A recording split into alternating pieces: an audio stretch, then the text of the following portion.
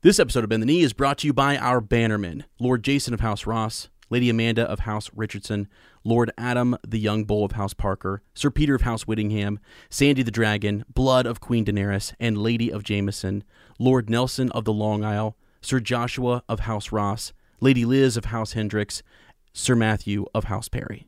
This podcast is protected by Lord Hunter the Foul-Mouthed, Lady Amanda of House Ryan, Lady Rajal of House Stevens, Sir Ron of House Golson, Lord Robert the Unfrozen of House Butler, Lord Paramount of Skagos Island.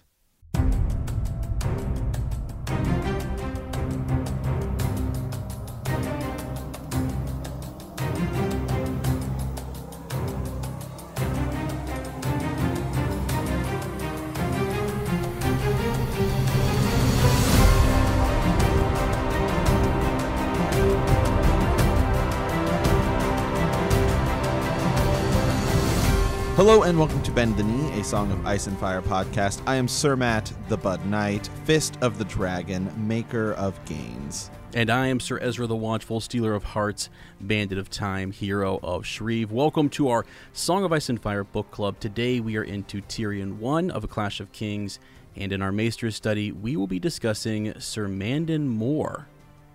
Yeah, you know, hey, these extra titles, we got to get them in, man. It's the second book. Right. Everyone's upgraded. Yep. And we had to as well.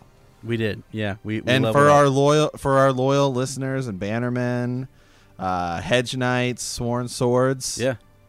Be sure, people have been doing it in the Facebook group. They've been saying, I'm upgrading my titles as well. Yeah. We've been through some trials and tribulations. We have. Okay. We have. We fought some battles together. We watched season 8. We laughed. We cried. Yeah. We got angry. Yep. We canceled our HBO subscriptions. We did. Yes, we did. Okay. I mean, there's been a lot of stuff that's happened in this past year. Okay. Yep. I know, man. And you know what? We've earned those titles, so we're I think it's every once in a while we gotta use them. We gotta throw them out there. Yeah, Ez fought a great battle in Shreve. It'll be a fun story to tell at some point. I did. Someone actually brought up our Q&A session we had not too long ago, and I thought, down the line, in a couple more months, maybe we'll do another one. But boy, did I fought an epic battle at Shreve. Yeah, and I won it single-handedly. Mm-hmm. So we'll talk about that later. Perfect. But how you been, man? You been all right?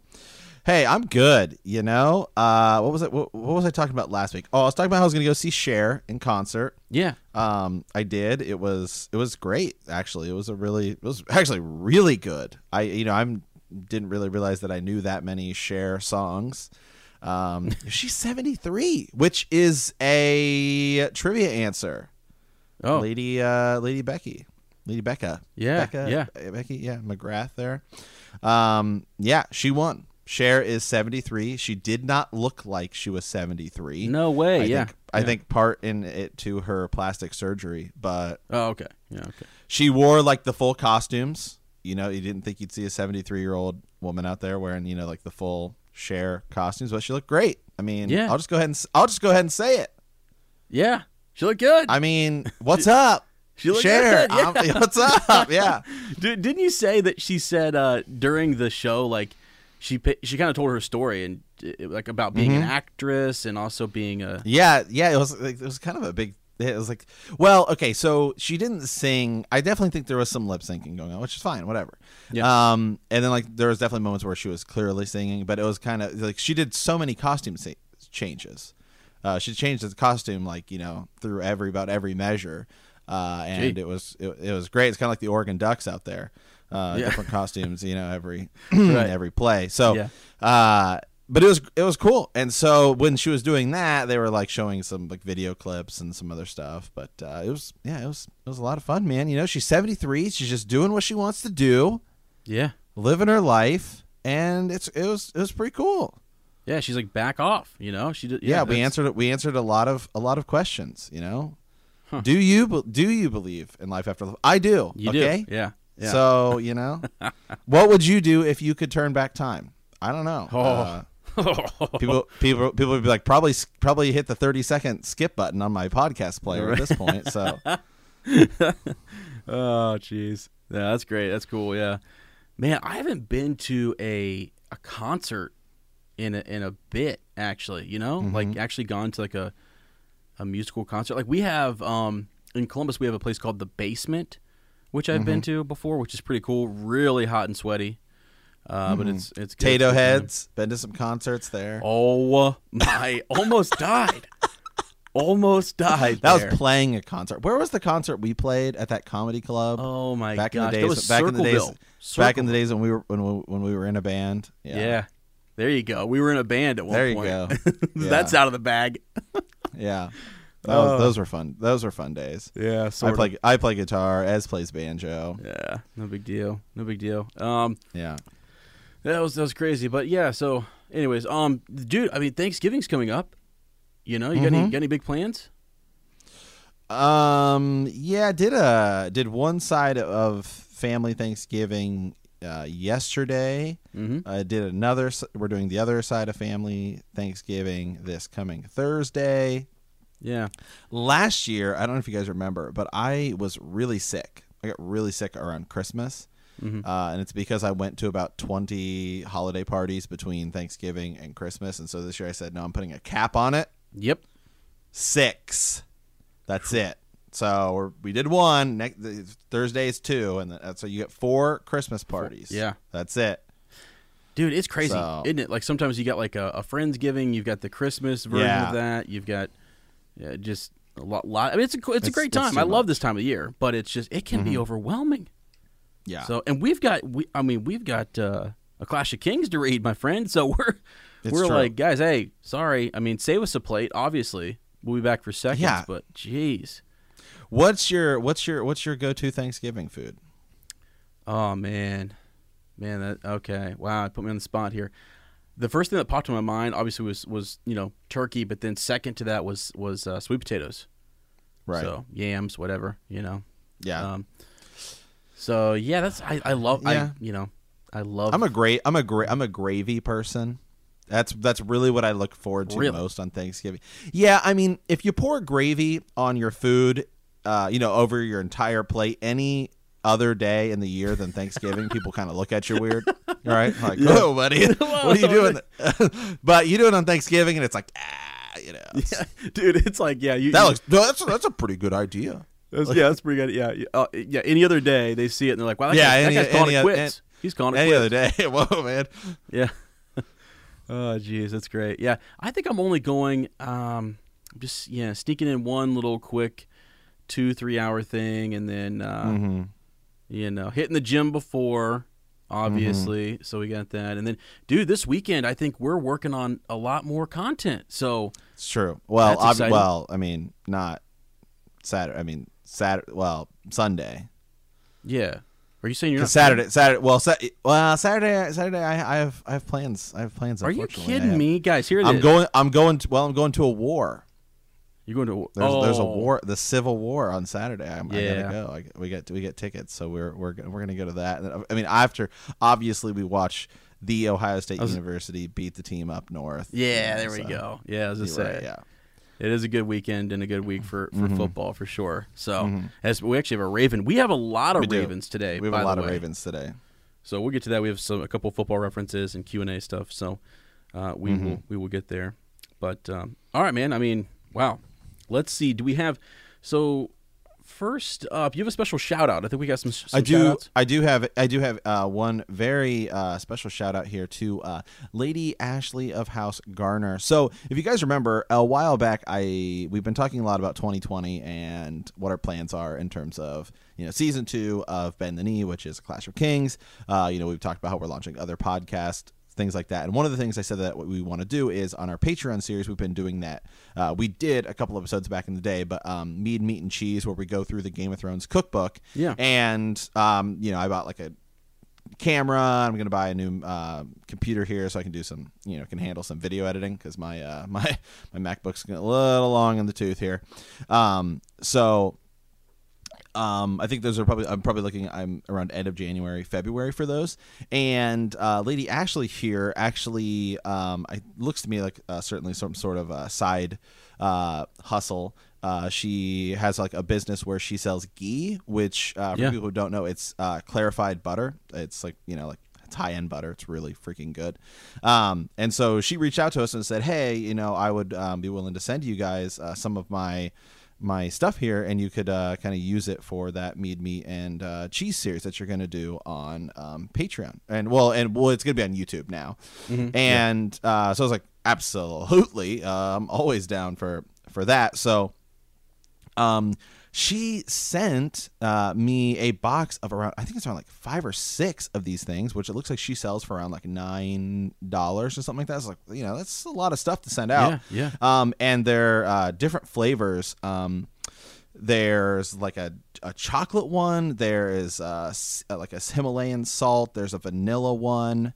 And I have used 2 of them. I've used the let me pull it up here because I have it here. I have used there's a ranch one, which I used with some steak I made. And then we used the vanilla bean one and a pumpkin pie crust that we made yesterday for one of the Thanksgivings. And I gotta say, man, do you want my official review here? Yeah.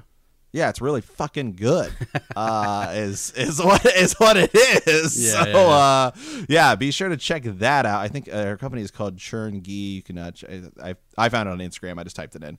It came right up, and of course she reached out to us. And so I want to say thank you for that. And I will be certainly using some of that stuff when I do the mead, meat, and cheese series here coming at the beginning of next year. But so huge shout out to her. Check that out. Yeah, it's I can attest it's went great with my steak. I was like, this is really good. So dude, I just had to look it up. I've never even heard of that before, and it's so it's G. Yeah, she really gave GHEE. She gave the thing here, and she sent us a big raving about it. And so she was saying she has a culinary background. Her business is making and selling artesian ghee, which is clarified butter. If you aren't familiar with it, it starts out with normal butter that is simmered long enough for the milk solids or the dairy parts to solidify. Then they are strained out, and what's left is pure butter fat. Gee. Let me tell you, if there's 3 words I love, it's pure butter fat. Yeah. All right. Yeah. So, she says the butter fat is where all the flavor comes from. In fact, clarified butter is the first thing you learn how to make in culinary school because it has a concentrated, rich butter flavor, and it can be used for cooking at a very high temperature, all the way up to 485. And so I don't really know a lot about.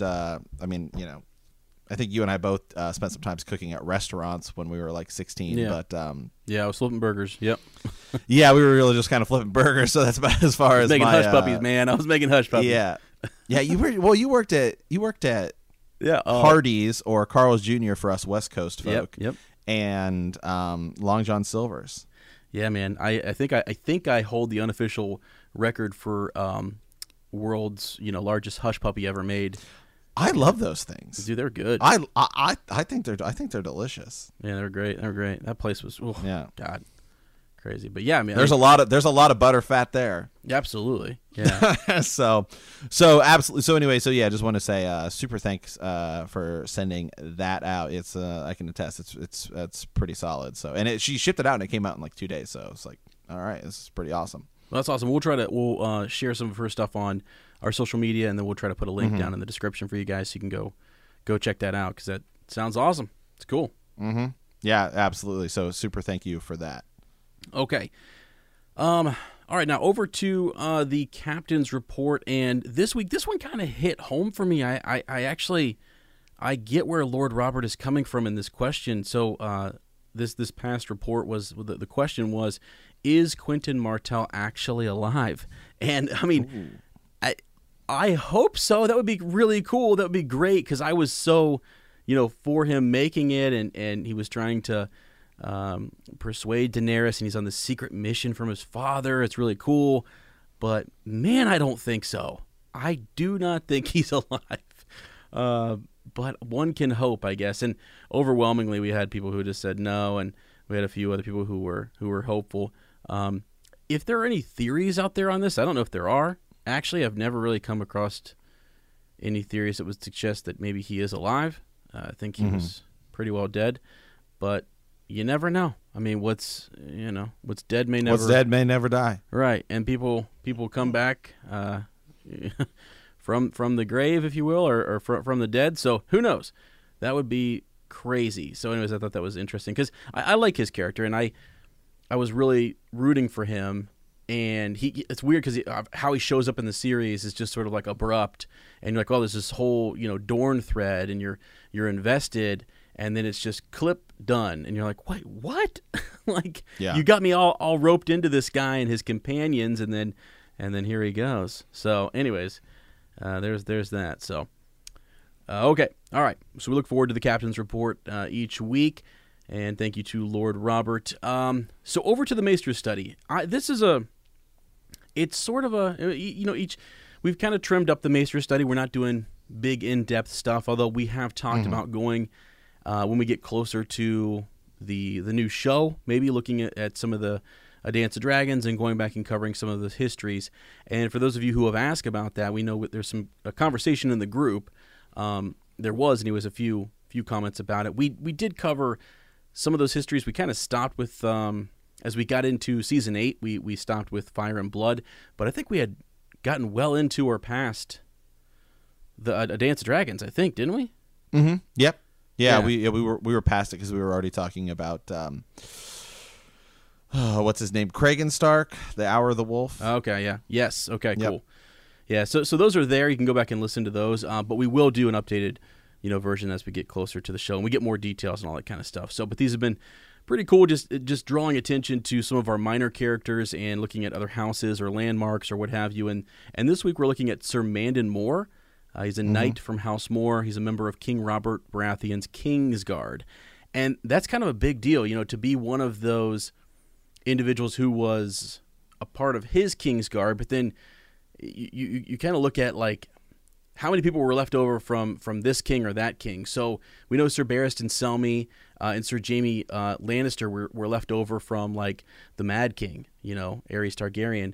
And to be then someone who was selected, one of the first people selected into Robert Baratheon's new Kingsguard is kind of cool. He's an interesting guy. He's interesting in that he's a scary dude, He's kind of known as, in this chapter anyways, he's just really hard to read. Right. They talk about his pale gray eyes, Right, because he has a pretty ugly face, so it's hard to really read it, as Tyrion says. We'll get to. Yeah. And so he's one of those, he's just sort of a ruthless guy is what he feels like. He's very cold and standoffish. He's described as having, pale gray eyes, oddly flat and lifeless. He unnerves Sansa Stark. Bronn thinks that his eyes, he has the eyes of a fish, and Sansa thinks he has a curiously dead face. And there may be some foreshadowing there. Is there something there? Maybe. So he's skilled. He is dangerous. Jaime Lannister does consider him very dangerous, and something that Tyrion notes. He's one of the more skilled Kingsguard, if you will. So there's that. He knows or is associated with Sir Balon Swan. He's from the area. He's from the Vale of Arryn. So Jon Arryn was the person who kind of brought him along, and it's then King Robert who names him to his Kingsguard. So there's that. More on him. He actually does play a pretty big part later on with Tyrion, and you guys who have read the series will know that he's someone who he's, what do you call it? Not a thorn in Tyrion's side, but kind of. Maybe a thorn in his neck. He tries to be, anyways. So yeah, we'll talk more about him as he comes up. But a dangerous guy, someone we got to keep an eye on, and look at that. So what's interesting is it's sort of through his character that we get introduced to other knights who will join the Kingsguard later on and stuff. So because of the actions that he takes at Blackwater Bay and everything. So. Right. But anyways, just a quick little mention. He's mentioned right away in the beginning of this chapter, so I thought we'd pull that out and talk about it just a little bit. So. Okay. All right. Well, you ready for the reread? Yes. Here we go. Okay. So last week we were in Sansa 1. Sansa attends the attorney on King Joffrey's name day. After several poor contests, Joffrey becomes enraged when Sir Dantas Hollard arrives half naked and too drunk to compete. Sansa manages to convince Joffrey to make Dantas his new fool instead of executing him. Afterward, while Prince Tommen is riding against Quentane, Tyrion Lannister arrives to assume his position as acting Hand of the King, which brings us to this week. Tyrion 1. But the last time we were with Tyrion was in A Game of Thrones, Tyrion 9, where news of Robb Stark's victory at River Run prompts vigorous debate amongst the Lannister officers. After dismissing the officers, Lord Tywin details their precarious position to Tyrion and dispatches him to King's Landing to serve as acting Hand of the King and keep Joffrey from ruining them all. In spite of his father's direct command, Tyrion intends to bring Shae with him, which, as we'll see in this chapter, was maybe not the best idea. Right. So this week, Tyrion 1, A Clash of Kings, Tyrion Lannister meets with the small council and assumes his position as acting Hand of the King. After dismissing the council, he and Cersei discuss all that has happened in King's Landing, and Cersei grudgingly accepts him as Hand. Later, Tyrion travels to the Broken Anvil, where he finds Varys has already discovered his mistress, Shae. Yeah, I had a curious thought in this, and it's probably going to be one of those moments where Sir Ezra wasn't as watchful as he should be. Yeah. I know. I'm already prefacing it with that. Hey, they do discuss who do. kills Jon Arryn. It actually came back to haunt me. In this chapter. So, it is entirely possible. People were reading the chapter and they were just sort of like, well, there you go. Again, Sir Ezra. Right. And Tyrion's like, so wait, who actually did kill? And I'm like, oh my God. Oh gosh, seven hells. Hells. Okay, so I always like to read just the first little bit here. So, in the chilly white raiment of the King's Guard, Sir Mandon Moore looked like a corpse in shroud. His grace left orders the council in session is not to be disturbed. I would only be a small disturbance, sir. Tyrion slid the parchment from his sleeve. I bear a letter from my father, Lord Tywin Lannister, the Hand of the King. There is his seal. Her grace does not want to be disturbed, Sir Mandon repeated slowly, as if Tyrion were a dullard who had not heard him for the first time. Jaime had once told him that Moore was the most dangerous of the King's Guard, except himself. Always, because his face gave no hint as to what he might do next. Tyrion would have welcomed a hint. Bronn and Timett could likely kill a knight if it came to swords, but it would scarcely bode well if he began slaying one of Joffrey's protectors. Yet if he let the man turn him away, where was his authority? He made himself smile. Sir Mandon, you have not met my companions. This is Timett, son of Timett, a red hand of the Burn Man, and this is Bronn. Perchance you recall Sir Vardis Egan, who was the captain of Lord Arryn's household guard. He says, I know the man. Sir Mandon's eyes were pale, gray, oddly flat, and lifeless. New, Bronn corrected with a thin smile. Yeah, so trying to make a dig there, and based on what we know, I mean, he knows him well enough. One, because he's from the Vale himself. And this is probably someone who maybe he looked up to or grew up with or what have you and knew about.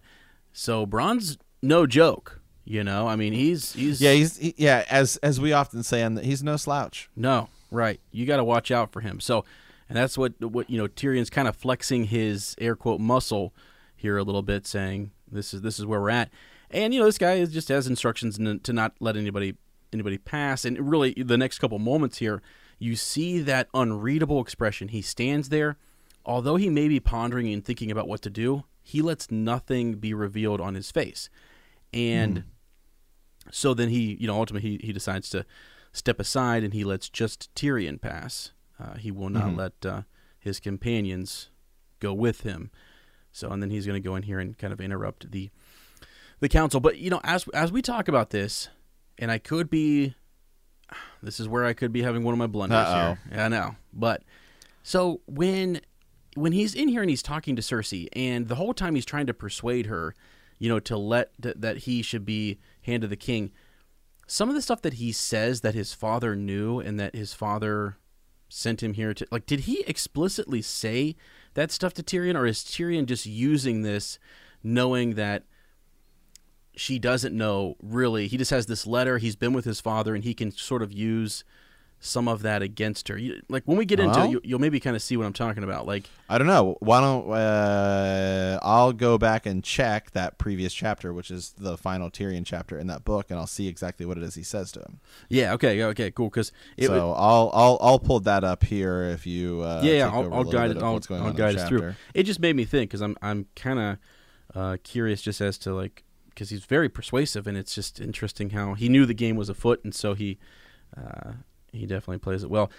So here we go. So we get a small victory, just in that he's allowed to enter. And when he does, the first thing, very much like Joffrey, Cersei just says, "You." So she can't believe that he's there. And Tyrion says, "I can see where Joffrey learned his courtesies." So he looks around. Now, I thought interesting. They mentioned twice, maybe 3 times in this chapter, the Valyrian Sphinxes. And it keeps, that actually took me back to my, right. The Sphinx. The Sphinx, and then also it being Valyrian, and possibly then being Aegon's sister, being the lost Targaryen girl, who they say is dead. The Mad King's, I'm sorry, that would be Rhaegar's daughter, right? Because, yeah. And so that kind of threw me. I was thinking, man, I wonder if that's another hint towards what, but the only reason I discounted my theory on that was because George actually came right out and said, no, she's dead. And I really just hope he's lying and there's more to the Sphinx than we realize, but that's for another time. So anyways, there's that. He mentions it when he walks in here, and he'll mention the Valyrian Sphinxes again as he leaves, but she wants to know what he's doing here. What is he doing here? He's studying her lovely green eyes, and he says, delivering a letter from our Lord Father. So he saunters over to the table and places it up there. Yeah, did you find it? Yeah. So okay. Yeah. So I have some of it. I have some of it pulled up here. Although, so he says, this is from Tyrion 9 in Game of Thrones. If Cersei cannot curb the boy, you must. But that's really about all he says. He doesn't really say anything specific. He's just, you're my son, and then he says, you will not take that whore to court. I mean, that's about it. The rest of the conversation they're having is all about what are we going to do to get Jaime back and dealing with Robb. So that's really about it. Okay. The only thing I think that you could find, you know how sometimes George writes, and like later on a couple chapters from now, we might learn that, okay, this is something that before he left, his father told him. Right. Some of his thoughts on the council and who maybe was the traitor, this kind of stuff. And really, we'll get to it, because it's almost like he gives Cersei an out. Instead of saying, hey, you've been giving bad advice to Joffrey, there must be someone. Father thinks there's someone on the council, and it's almost like, oh, crap. Like, it's really just me. She knows herself what she's been doing and who she's been ordering around. Well, but Father Tyrion thinks, Tyrion kind of plays her just like a fiddle. I mean, when she says, "Oh, so you'll be willing to," as we'll get to at the end of the chapter, when she says, "So you can be hand as long as you do whatever you do goes through me," and he's like, "Oh yeah, absolutely, yeah, 100%, yeah, I'll do that." Right, you know what I mean? And so she believes it. So that's kind of interesting. I mean, yeah, it is, and so it's all this big theme. It's like he has to do. Like he's using the fact that she doesn't have access to her father to check up on all these things that he's saying about her father, and he's using that to his advantage. And he's using his letter and everything else. So he's come in with this plan. He's had time to ride and think about this, and he's gonna question things like Lord Janos Slynt. Like, who the heck is this guy? And whose idea was it to lift him up? And then whose idea was it to throw out Sir Barristan Selmy? What is Varys the Spider doing? What's going on there? Who's finding all the money for us? Who cut off Eddard Stark's head? That whose idea was that? So he puts forward the idea that these things are crazy, but he says Father believes that it is that there's someone maybe who's trying to give them bad guidance or counsel. They're on the small council. It could be one of those members. He says, how well do you know these members? Are they loyal to House Lannister? And really, the reason I think why she ultimately caves at the end of this, we're just going to talk, I'm just talking big, large, general here, I think is because she realizes yep, we've made a lot of blunders, and while I would rather my Lord Father and my brother think that it was someone else and not me who was misguiding Joffrey or who couldn't control him. You know what I'm saying? That thought just struck me as I was reading through some of this. So we'll see. But yeah, the first one that they bring up is well, let's see. Well, and also another big factor is he uses Jaime against her. Yes, he does. Right? Yeah, I like the point when she's just slapping him in the face like 3 or 4 times. Yeah, just like boom, boom, boom, and he just keeps going. Right. Yep. He lets her get it out of your system. Yeah. But he does, and I don't want to skip too far ahead here, but he does when he's talking about why it's a good idea for him to be Hand in terms of ruling Joffrey, which I think is really interesting. Is he talks about that he knows that Joffrey kind of fears him, and that's a good thing because then Joffrey will have to listen to him. Yep. But Joffrey won't necessarily listen to you because you kind of coddle him, and right. I mean, we see that he is scared of Tyrion until Tywin comes back, right? And then he does a couple times tell his mom off, right? Until Tywin comes back. Yeah. Yeah, it's crazy. Yeah, like it's just when Tywin does replace Tyrion, it's sort of then he falls to this right. place where now I can insult my uncle and I can revenge will hit, and everything the Hound warned him would happen does happen. So, but yeah, you're right. I mean that's sort of what is needed here, and Tyrion knows that. Tywin knows it. Maybe Cersei even knows it to an extent. She just isn't willing. She's his mother, not willing to right. To do what's necessary. She is regent, though. She is queen regent, and so right. So she certainly does have some authority there as well. Yeah. So they look over the seal. Everything's good. They realize that he's been sent here to be the Hand of the King, acting Hand of the King. Let's see. They start talking about just like the state of the city a little bit. Really, and what is Lord Janos doing to kind of protect everyone, and what's keeping order, what's happening. I mean, at the end of this, Tyrion will take his sort of tour through the city, and he realizes things are not real good. Yeah, I like the line where he's later where he's talking about the rats, talking about at least fresh rats are probably better than rotting rats, but still.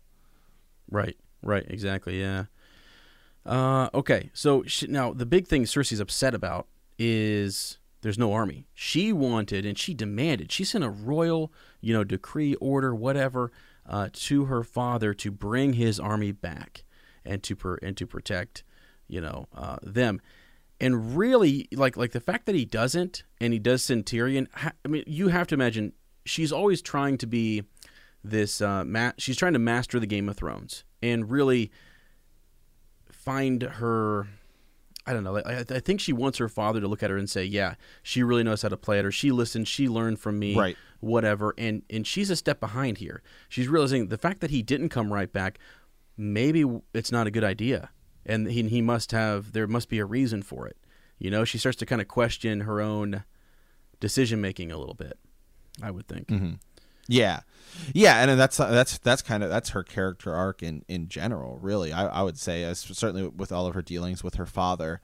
There's the line she has. I think it's obviously when Tywin comes back, where she's talking about if I were a man, then then Casterly Rock would belong to me, which right. It should, because she is the better at playing. Well, I mean, I guess you could certainly make an argument between her and Tyrion, because we kind of know. Yeah, assuming for sure. It's in the show and how it ends. Yeah. Tyrion certainly survives, but I mean, certainly at this point in the game, she's a much better player of the Game of Thrones than Tyrion. Yeah. Yeah, there's it's the back and forth. It's like who has the upper hand, and right now Tyrion's just showing up, but he's really going to put her in a position where, I mean, he's doing what's right, and he's putting her in check, and by the end of this chapter, he has her right where he wants her. So it's sort of like who has the upper hand and at what point in time, right. So we just have to pay attention to that. Now, he does ask for like a word of like he wants a private word with his sister, so everyone kind of leaves. And I thought it was kind of funny. This is where Littlefinger kind of asks if he wants, where does he want to sleep? I'm going to talk to the stewards and try to figure out a place for you to sleep. And he was like, well, the Tower of the Hand, right? That's where I want to go. And it's just they talk about being maybe almost like there's a curse on it, you know.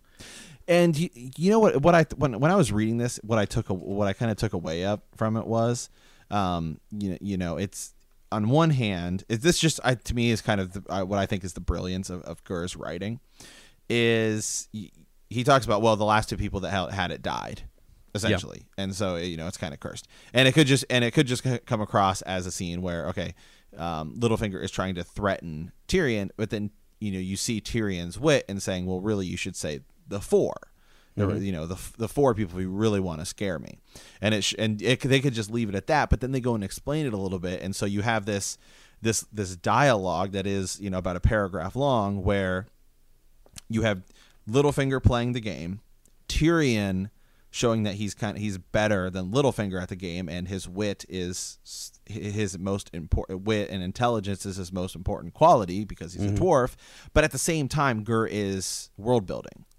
Yes, at the same time. Creating history, and he just kind of weaves it all into this. And that's just when I read that, I just like kind of took a step back and I was like, God, that is reasons why people love his writing. Yeah, he's that because good. he could just fit in, and he does that, and that's why when we talk about and you saw it a lot in the show, it's like, man, sometimes every line matters. Every line is so important when you really start getting into the deep theorizing, because it's so all connected. Yeah, absolutely. Yeah, you're right. I mean, that is, he's almost showing him that he's above the Game of Thrones. Doesn't even need to play it. Matter of fact, I'm going to take you into a history lesson here. But even in that maneuver itself, he was playing the game just better. And really, that was. And what's cool is Varys is witnessing all this too, and you know how their relationship kind of will develop as we go through this story. So, yeah. Now they eventually get everybody out, and he has a moment with his sister. Varys. She kind of she lashes out, right? What does Varys say? Something about how. Oh yeah, knowing that he's yearned for the sweet sound of his sister's voice or whatever. Right. Yeah. Right. Yeah. But yeah, once they're out of there, they start talking about just the state of things, and she's kind of like trying to flex her muscle in that, like, I could call this letter a forgery, just so you know, and everyone would buy it, and that would be that, and I could have you thrown in the dungeon. No one will ignore that, I promise you. So, and he said, yeah, no one, least of all our father, right? The one with the army. But why should you want to throw me into a dungeon, sweet sister, when I have come all this long way to help you? And it's just, again, she doesn't want his help. They're very prideful, right? It's just that. Yeah. Then it's like, at some point to get to her, you have to get to, okay, well, this is your son, who she loves, who's making a mess of things, and then your brother, who you love, is in a pickle, and you're still making a mess of things. So give me your support, and I promise you, we will have Jaime freed and return to us unharmed. Yep. Yeah, and then we learn, right, that Cersei kind of messed up. Yeah, because Tyrion says, you still hold his daughters, don't you? I saw the older girl, and then she says Sansa. She lets him know, well, we lost the other one. Mm-hmm. Yeah, the old wretched dancing master, interfered. Yeah, let's go. What's going on there? Yeah, jeez. But then he goes on to say, well, we still have one, so I think basically I think we'll be okay. And then they go into a little bit more about Tyrion explaining why he thinks it's a good idea that Joffrey will listen to him. Cersei gives him a searching look. Joff has had no lack of good counsel. He's always been strong-willed. Now that he's king, he believes he should do as he pleases, not as he's bid. He says, Tyrion says, crowns do queer things to the heads beneath them. Then he starts to ask some questions and get kind of caught up. He asks, what happened with Ned Stark, and she explains, Joffrey kind of went off the handle a little bit, and so he says, is Lord Slint, is that his part? Littlefinger made the arrangement, she says.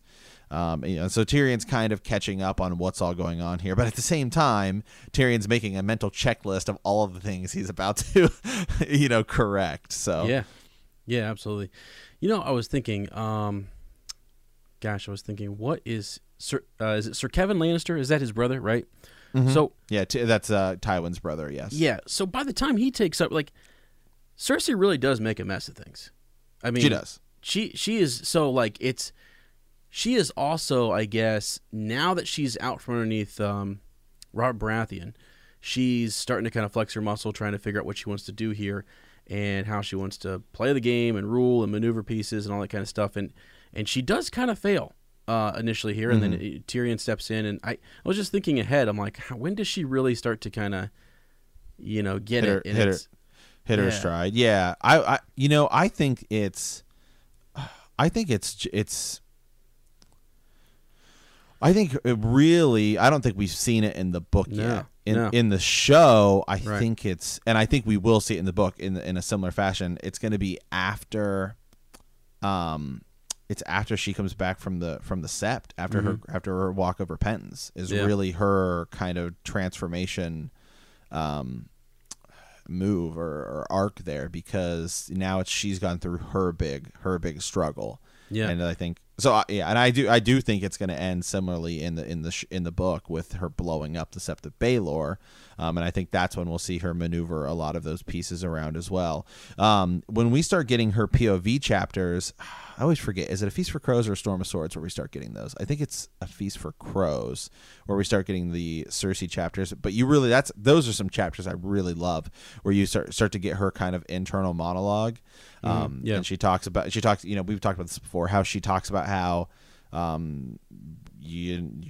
heartbreaking it was and demoralizing and kind of degrading that when she marries Robert and he doesn't really sleep with her. He called out a different woman's name. Sure. He whores around and drinks and makes kind of a mockery of the crown, really. And these are the Lannisters. They're supposed to be above all of this, and what should be the family's most shining moment is kind of ruined because of Robert Baratheon. So they say, all right, we gotta fix this. Yeah, and that's actually a really good point, because when you try to think about things from just like a different point of view, I mean, Jaime Lannister kind of talks about that in the show too, just how much he hates that his sister goes through that, and just that she has to even be associated with this guy, and standing outside of Robert Baratheon's door while he's in there whoring around.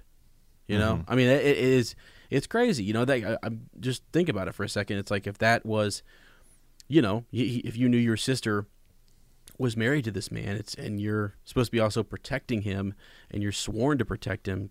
Jeez, what a crazy spot for him to be in. He never thought he would be in a position where he was going to have to do this. I know there was the whole bit where maybe Cersei was going to be offered to Rhaegar, and was turned down and stuff. But then and then Jaime goes to the Kingsguard and everything. But it's still, this is not what they had envisioned, and for a prideful kind of family, the Lyons here, House Lannister, this sucks. And they've also been, their father's gotten that too from the Mad King. He was mistreated as well by the Mad King. And so I think if you look at it, because we just see everything's real Stark heavy here in the beginning, and even Tyrion, when we see the other Lannisters, we see them through his eyes, and he hasn't been treated very well by his family. So there's that. They're spiteful. I don't know. Yeah, it's just interesting to remember. Yeah, absolutely. So so their conversation ends. Again, he just still asks a little bit more, gathering some more information. They talk about Joffrey a little bit, and I think it pretty much ends. So they talk a little bit about Lord Jon Arryn's death. And this is when she starts slapping Tyrion. He says, I'm sure I don't know. That fool Eddard Stark accused me of the same thing. He hinted that Lord Arryn suspected or believed that you were fucking our sweet Jamie. She slapped him, like, Right, do you yeah. think that I was as blind as father? Who you lie with is no matter to me, as long as it doesn't seem quite just that you should open your legs for one brother and not the other. She slapped him again. Be gentle, sir. See, it's absurd. It's like ridiculous. It's crazy. I'm only jesting with you. If truth be told, I'd sooner have a nice whore. I never understood what Jamie saw in you apart from his own reflection. And so she slaps him again. And it's just ridiculous there. So Right. then she talks a little bit about how Robert died, and then that's pretty much the kind of the gist of the conversation. So then this is when Tyrion he does have one kind of parting line here. He says, "One parting request: kindly make certain that no harm come to Sansa Stark. I would not do to lose both the daughters." And so, Yeah.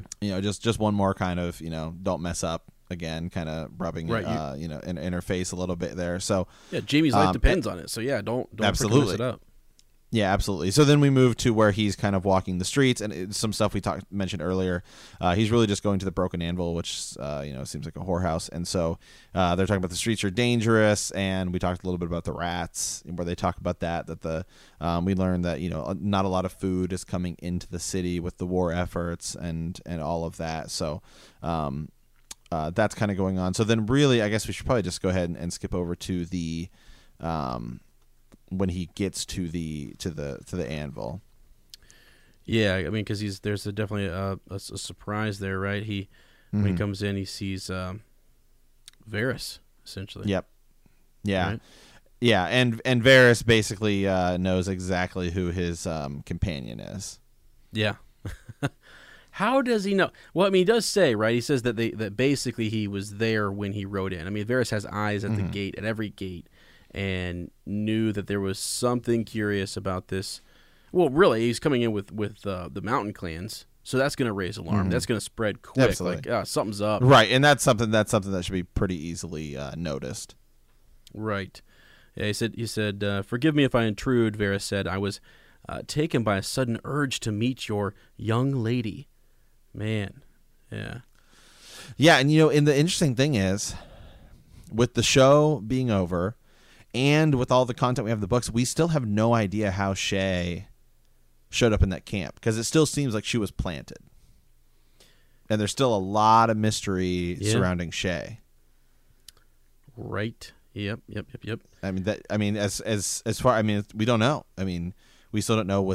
Did Tywin send her there so he could kind of, teach Tyrion a lesson, through all of this? I mean, we don't know. I mean, there's still a ton of mystery surrounding her.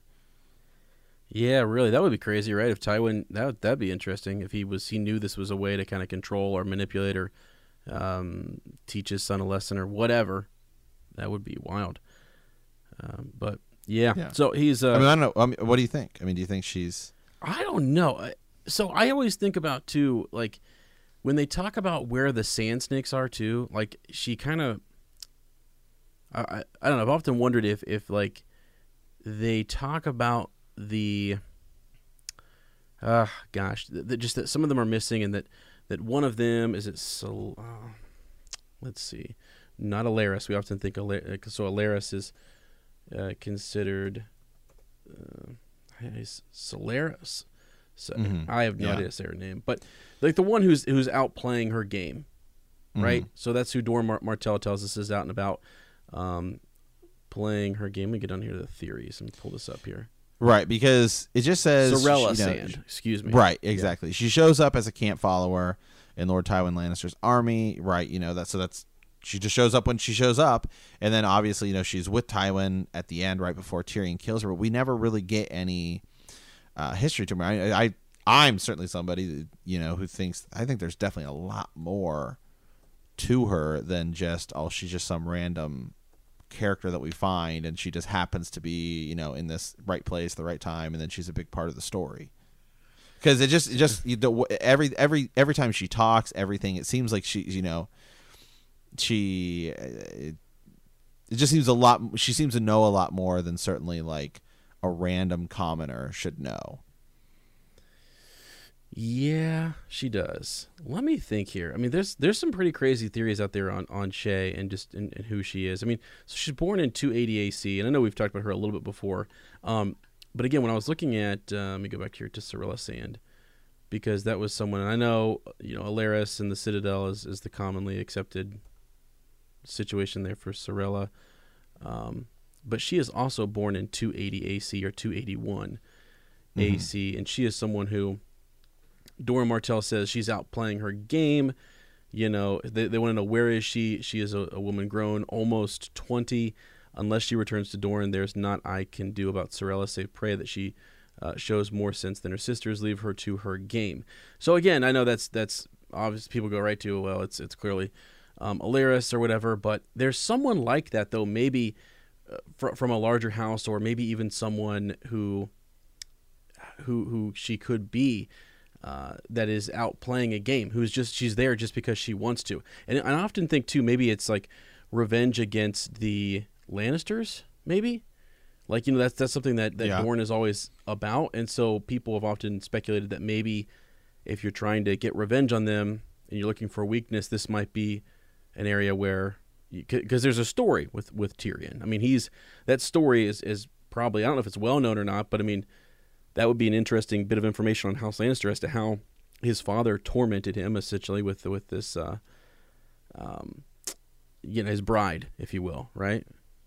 Yeah. So, yeah. A lot of I'm looking on Reddit and just some of the theories around her, but a lot of people are just talking about kind of her character arc and saying that one of the things she references a lot, with Tyrion is, how she's, she's grown up poor and she's doesn't really have a lot of nice things, and so Tyrion will reference like, oh, I'll get you those things and stuff like that. And so maybe some people are saying maybe that is just her character, is that she's also someone else who is also trying to play the Game of Thrones, so she latches herself onto Tyrion.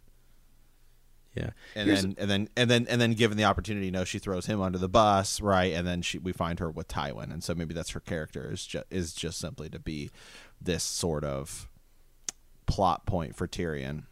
Yeah, okay. I'm just gonna say something. This is just crazy, and I'm just gonna say it. Go ahead and say it. I'm gonna say it. All right. So I know, and I really went crazy with this whole Rhaenys Targaryen theory. She was born in 280 AC, and again, she was the one. She looked a lot like her mother. She did not have those Targaryen features. She was very Dornish, and that's something even the Mad King said she smelled Dornish, all of that kind of stuff. So she's born in 280 AC. Shay is also born in 280 AC. Or it says 281. Not really sure.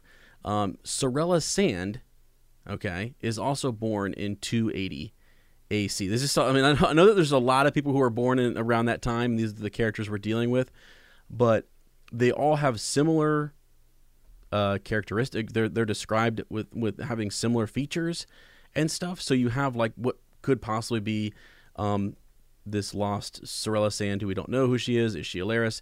We have Shay, who we don't know where she's from really. And we have Rhaenys, who the only person who has ever said that Rhaenys is truly dead, because we have, again, young Griff.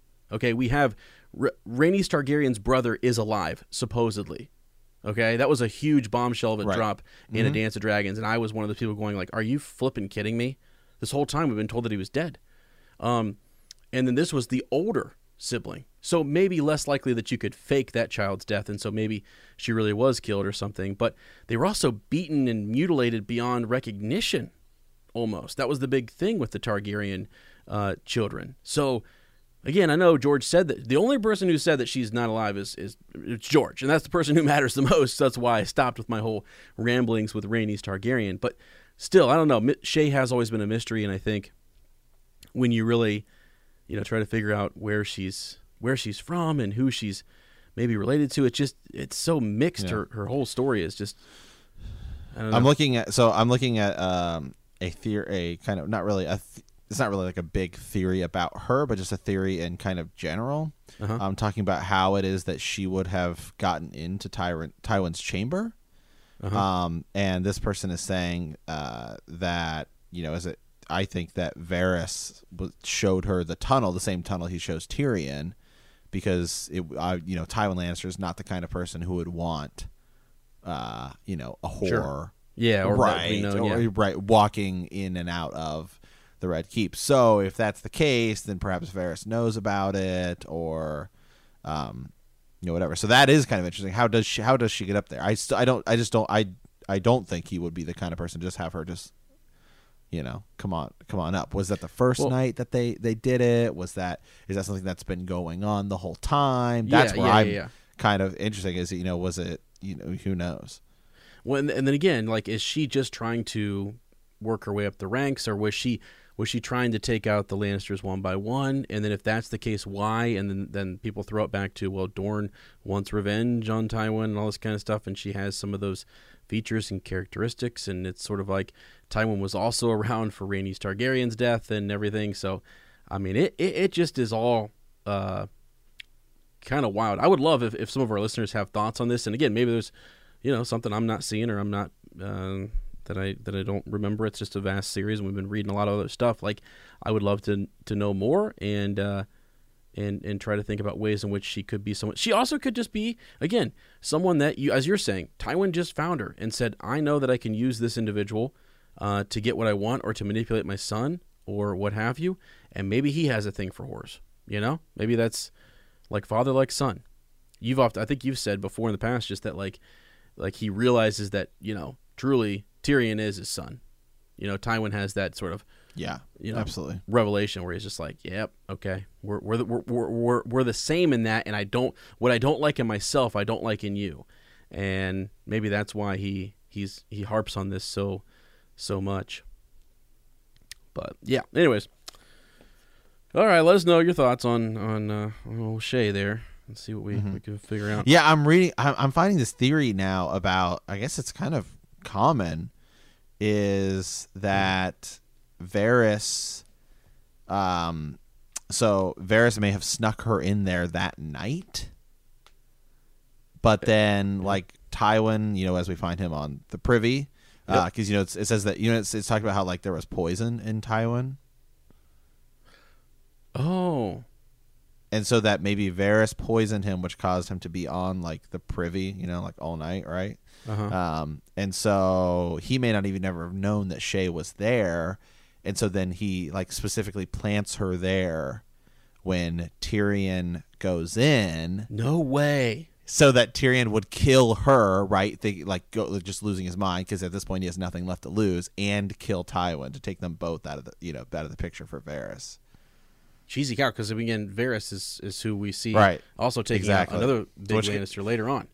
Exactly. Yeah, in the show, it's Cersei who kills Kevin because he's at the Sept of Baelor. But in the books, Varys shoots him with a crossbow. Perhaps helping pave the way for, you know, a Targaryen, or, you know, Blackfyre by chance. But I don't know. That's kind of an interesting theory. So we'll have to dive into that one a little bit more. I just kind of found it here, but yeah, I'm definitely gonna do some research on that one. So stay tuned for that, because there's a lot to that could have a lot of implications. So I want to dive into that one a little bit more. That's why I love the Reddit community, and there's so many good, you know, theories and thoughts out there, and people who are the cool thing about, well, one of the reasons we like to hype the book series again even more is that it's not finished. We really don't have all the answers. Well, there's showrunners. Right. Well, I mean, think about this. So this theory, you know, doesn't really make a lot of sense in the books because, well, I mean, or it doesn't make a lot of sense in the show because you don't have all of the other Varys Targaryen connections and wanting to, you know, put a Targaryen on the throne and all of this stuff. I mean, there's a little bit, but in the books, there's different players because you have young Griff, game changer, right? Yeah. Yeah, I mean, and he kills Kevin Lannister. That's a huge difference. You know, you don't just kill off a main member of another person's house for fun. I mean, there's obviously political motivations behind that. So, again, that's where a lot of this stuff comes in. There's a lot more characters. People do different things. So, Yeah, I don't know. Now I got to dive. I'm gonna have to dive into this theory. Well, it's great. It's great. It's great because you also start thinking about like really the two individuals who are on that small council who we know are really vying for power and trying to, play the Game of Thrones. You've got Littlefinger and Varys, and the more you look at, like it was hinted at here, the connection with the dagger. Tyrion's thinking about the dagger and Littlefinger. He's also talking flat out, asking Cersei how she was involved with Jon Arryn's death and then Robert Baratheon's death. And then you go back to Varys with the Mad King warning him to not open his gates, essentially, because he was like Tywin was showing up and that was his old friend. But Varys was someone who was brought in to kind of counsel the king and warn him against it. And now you see him almost working to, he loves the idea that Cersei's going to go crazy and just destroy things. She's doing his work for him, but then when these other Lannisters show up who are trying to right the ship a little bit or whatever, he finds ways to kind of, use them and maneuver them in the way that he would like. And then he likes Tyrion. He has a bond with him, essentially, and sees really where he's coming from. And he always talks about doing things that are good for the realm.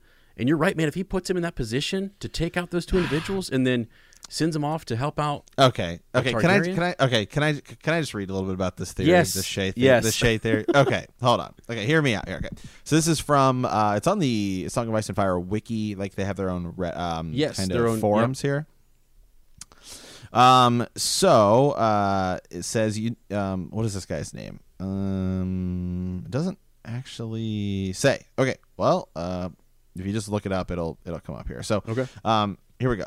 You all know that I'm fond of the theory that Varys has planted Shae in Tywin's bed and glued him hours for hours on the privy by poisoning him in the same way that Tyrion poisoned Cersei back in A Clash of Kings, right? Not like necessarily a killing poison, but enough to kind of make them sick. Yeah. So he says, I have always thought it would be possible / likely that Varys has brought Shae through the secret passages to Tywin so that they could, hook up without anybody else knowing that was there. And I'm pretty sure the conversation between Tywin's guard, which is overheard by Tyrion when he is about to visit Shae and Tywin, all but confirms this theory. It's just one small sentence. 2 of his father's guardsmen were joking about the imp's whore, saying how sweet it would be to sleep with her and how bad she must want a real cock in place of the dwarf's stunted little thing. So he says, I'm pretty sure the guardsmen would not joke about Shae or being in need of that if they had known that Lord Tywin Lannister member was occupied with Shae right now. Yeah. While they joked about it, they would likely not joke about the size of Tywin's, although I'm pretty sure we have not, whatever. He says, had they seen Shae enter Tywin's bedchamber, they would most certainly not have dared to make fun of her. And as making fun of her would have been making fun of Lord Tywin as well. I don't see his servants daring making fun of him while he's standing outside, while standing outside his door.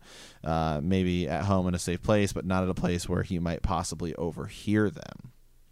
So what he's saying is because these guys' conversations is not the kind of conversation you would have if you knew that she was in the room with Tywin, right? And what would they theoretically be doing?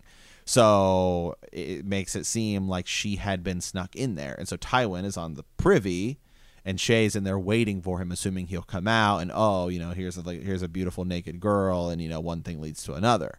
But he never sees her because he's on the privy. So Varys takes Tyrion in, knowing that he will find Shae in his dad's bed. Mm-hmm. And that what's going to happen, what's going to happen. So it's really that conversation, that little line where it makes it seem like the guards don't actually know what's going on, which makes it seem like, okay, no, so she was actually snuck in there, and Tywin doesn't know about it. Yeah, yeah. Because now I'm gonna have to look up exactly what it is Tywin says, because he I think he calls her the whore, almost as if it's like a question, not like, oh yeah, well I'm sleeping with her too, but I'm just thinking about that scene in the show, just because I'm not looking at the text, but I remember the scene, and I remember when he says what, the whore, and he says it as a way that's questioning, like, what are you talking about, but Tyrion gets a little overraged when he says whore and shoots him. Sure. Yeah. Yeah. So I'm just it's just pretty interesting stuff. No, that is interesting. Another thing I've forgotten. I'm just reading here on the Reddit because again, we're looking at stuff that's happening down the series, and as we've always said, it's a reread. We're trying. Sometimes we'll kind of jump ahead and take a. And sometimes we go down some rabbit holes. It's a rabbit hole episode. It is. Yeah, that's okay because it's fun. I think it's a lot of fun to speculate about this kind of stuff.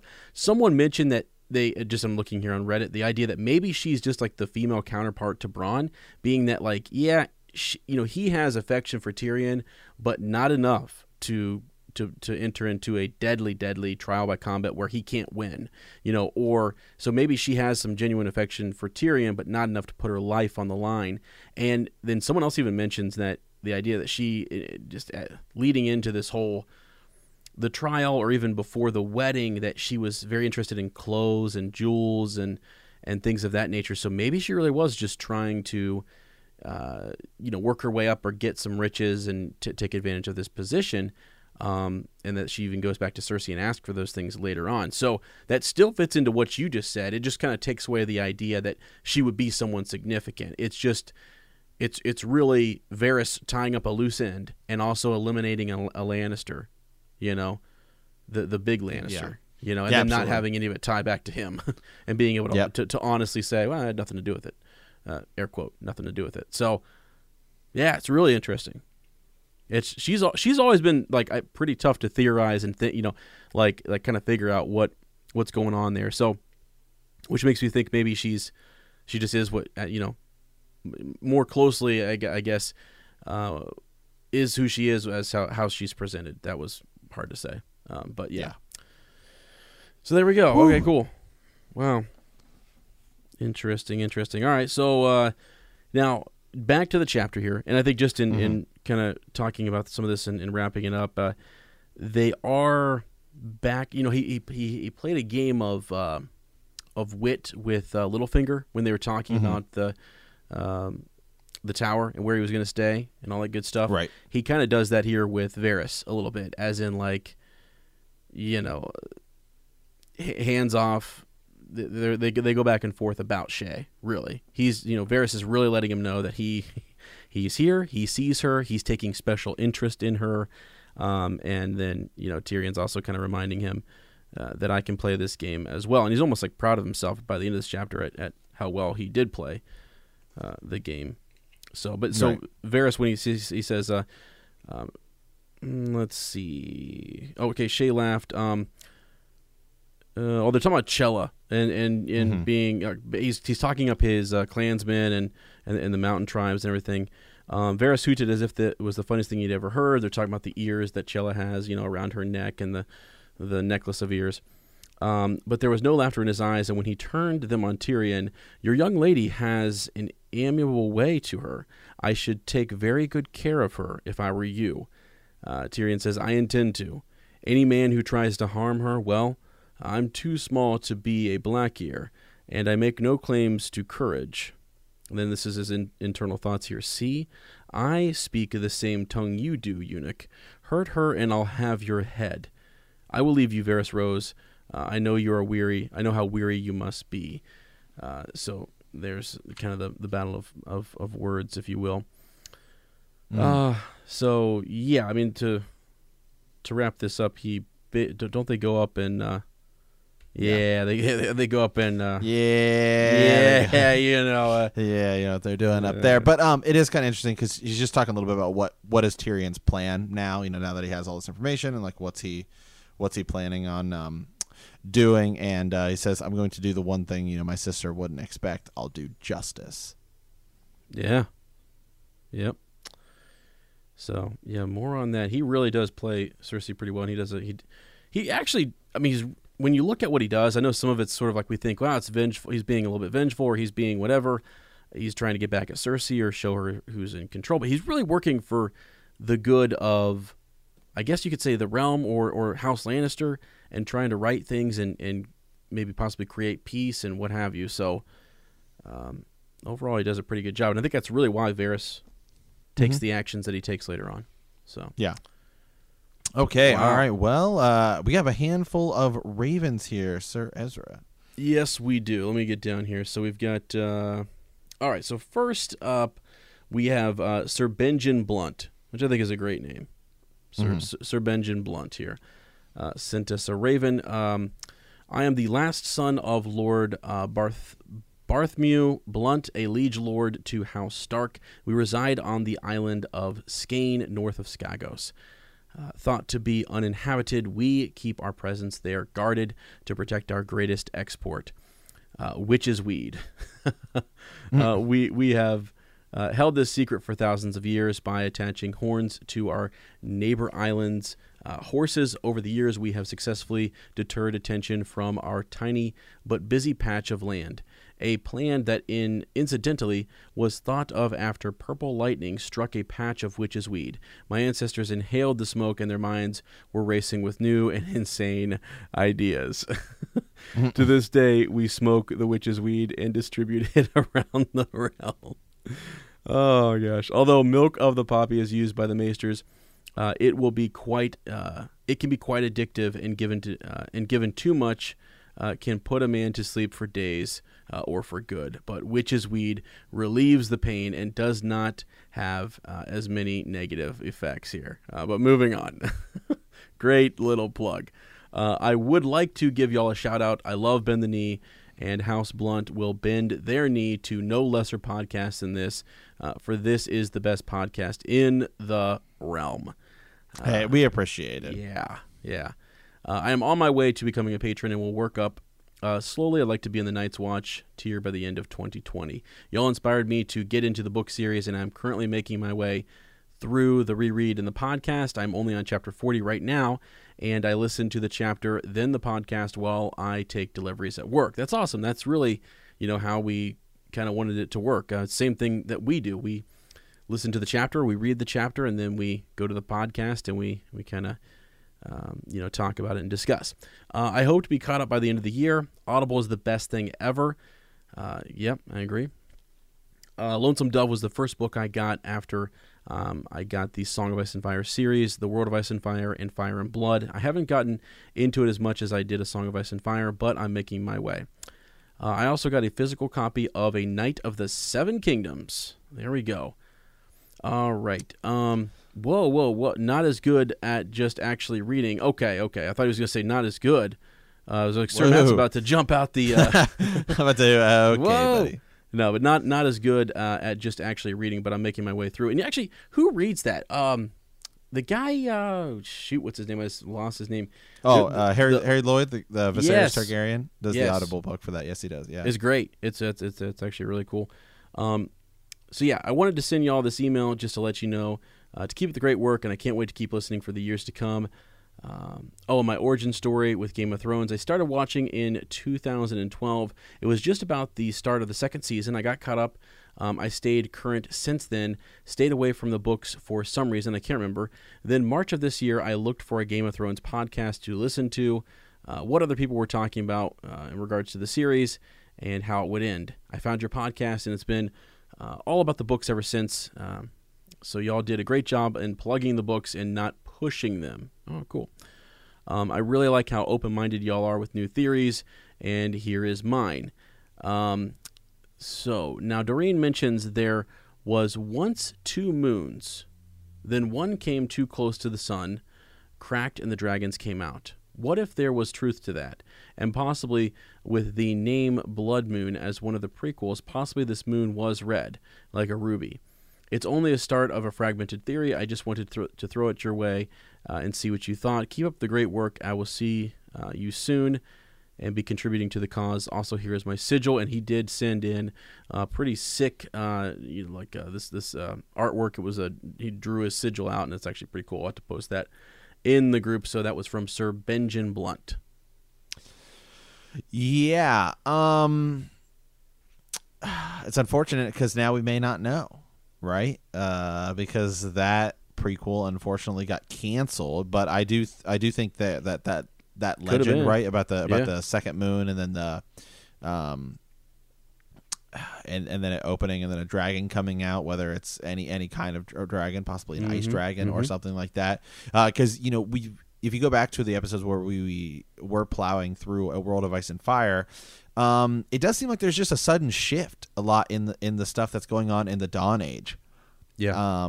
Because it's so vague in its description. I mean, there's possibilities of all kinds of things happening. Yeah. Well, like if there was a collision, I mean, I don't know. Like, it's just kind of crazy to think, like, were there, like, you go back that far and you think about were there other, whether it's comets or an asteroid, whatever that maybe hit Westeros or that hit this, near Valyria, and dragons kind of came out of that, or what's the whole deal? It would have been neat to see, or at least to have some connection to astrology in there, and it was neat that it was named Blood Moon. That is really cool. I didn't really think too much about that, and I actually hope maybe, I don't know, just depending on how well this goes, like they took one step back into the histories, and they didn't go, they went not quite 300 years backwards. So if that's successful and it's doing well, maybe they will go back even further. Yeah, Oh, it's absolutely something they could. Time for it. Yeah, they could revisit.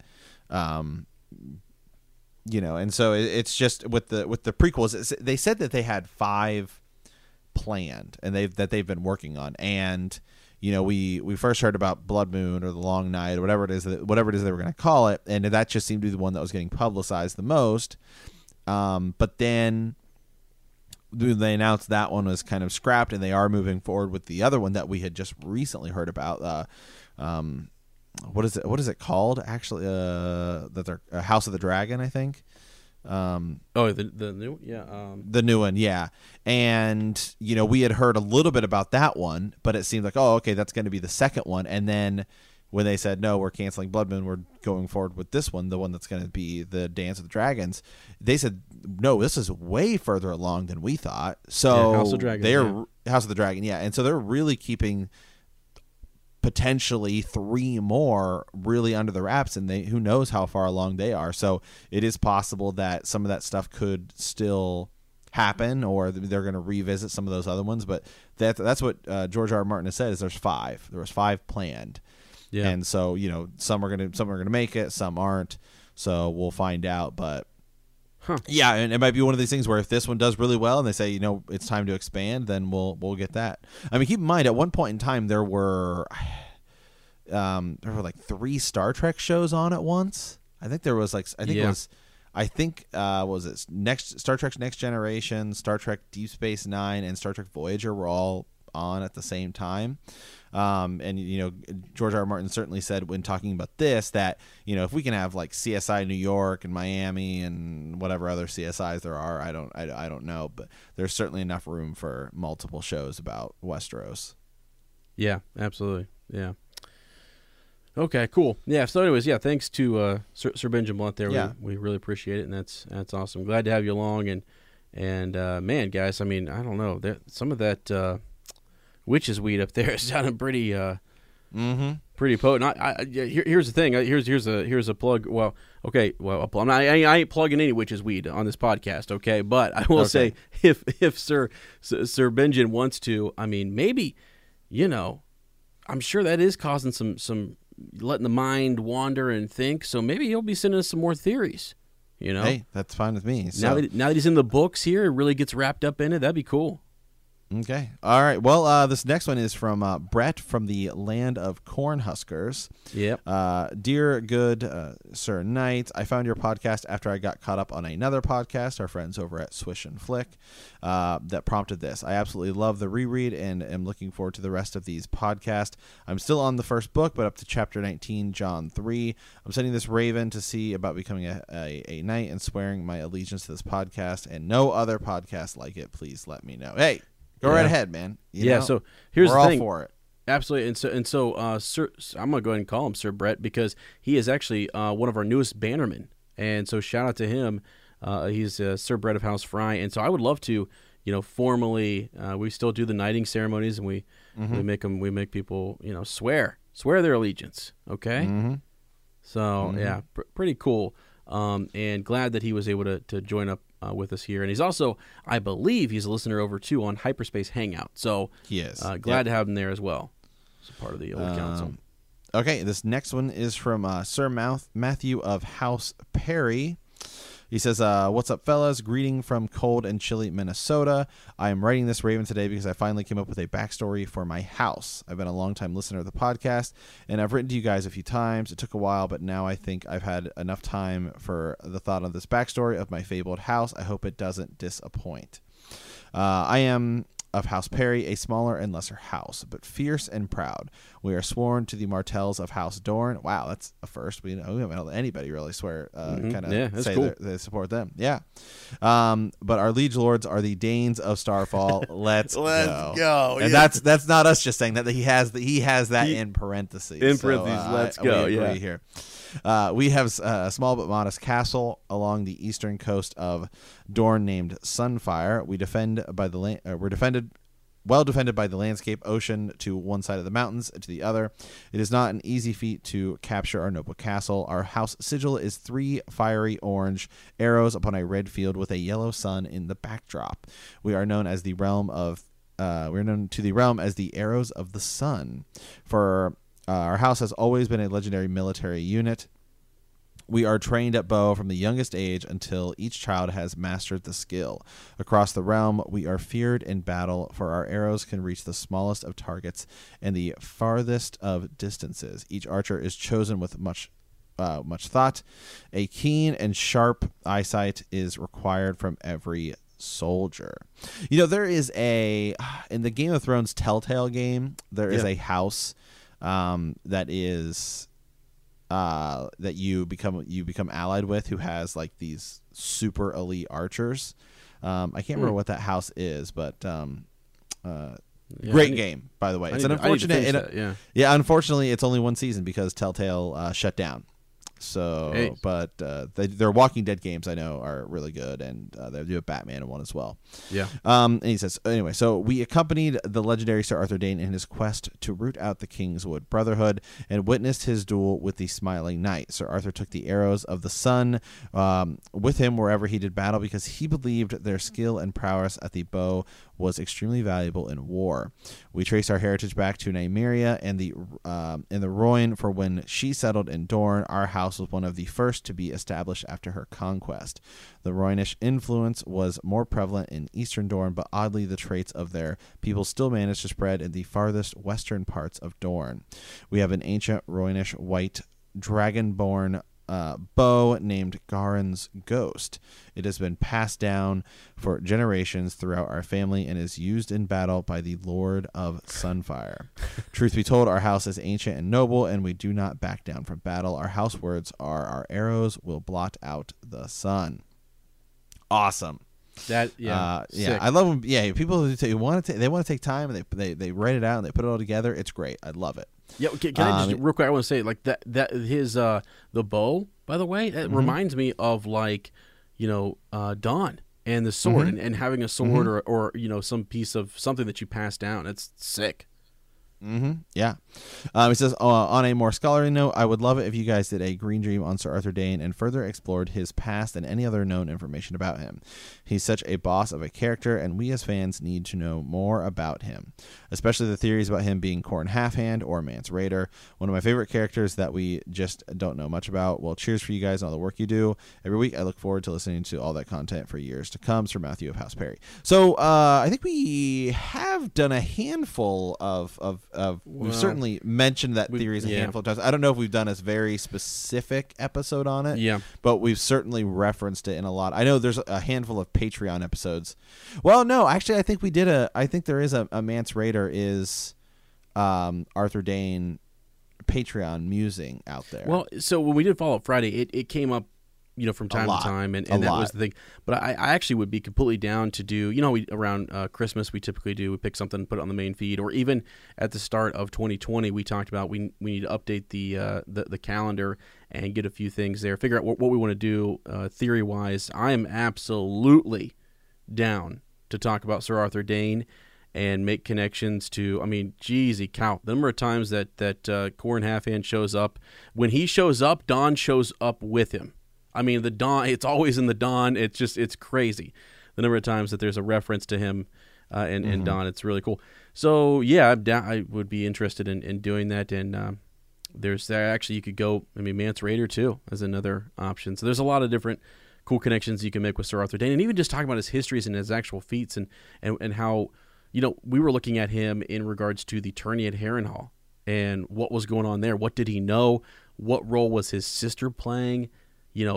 Are they both still players in this Game of Thrones, and we just don't know it? That it's such a legendary, cool character that it's just hard to believe that Eddard Stark and a couple of his boys could show up there and beat him. Mm-hmm. It really is hard to believe. So, okay. Okay. All right. You want to read this next one, Sir Ezra? Yeah. So we have Sir Douglas of the Burning River sent us something here, and I want to tell Sir Douglas, I saw this and I saved it. I wanted to make sure that we read this after a certain football game took place. So, my lords, it has been a while since I have sent a raven your way.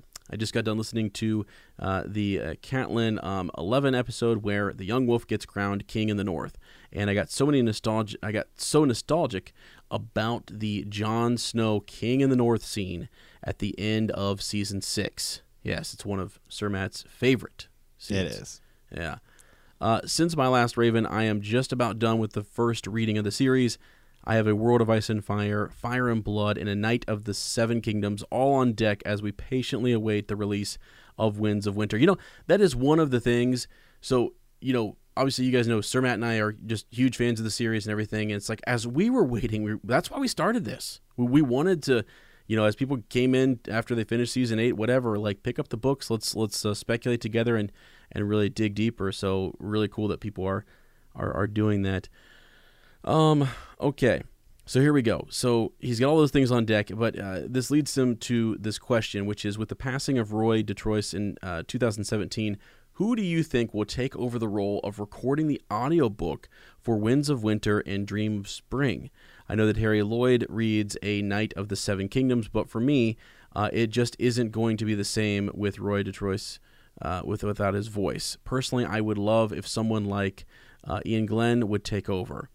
Totally understand if this Raven is too dark to read. No, I think it's fine. This is kind of a fair question. I'm interested to see who they're going to choose as well. Also, I really enjoyed listening to the one Q&A episode where you two just kind of talked about your lives growing up. I didn't realize that you both went to the Ohio State University. Yeah, get the in there. Yeah, we appreciate the respect there. So I am a Penn State alum myself and was at the, quote, Tyler Durbin super reliable inside of the 40. This is from the 45 and it's blocked game, which was interesting. Also, Sir Matt, I support the Dragon Ball podcast 1,000%. Wow. Well, again, we need over 9,000% for it to make it happen. So yeah, we're gonna need about 8 more individuals to get in on that.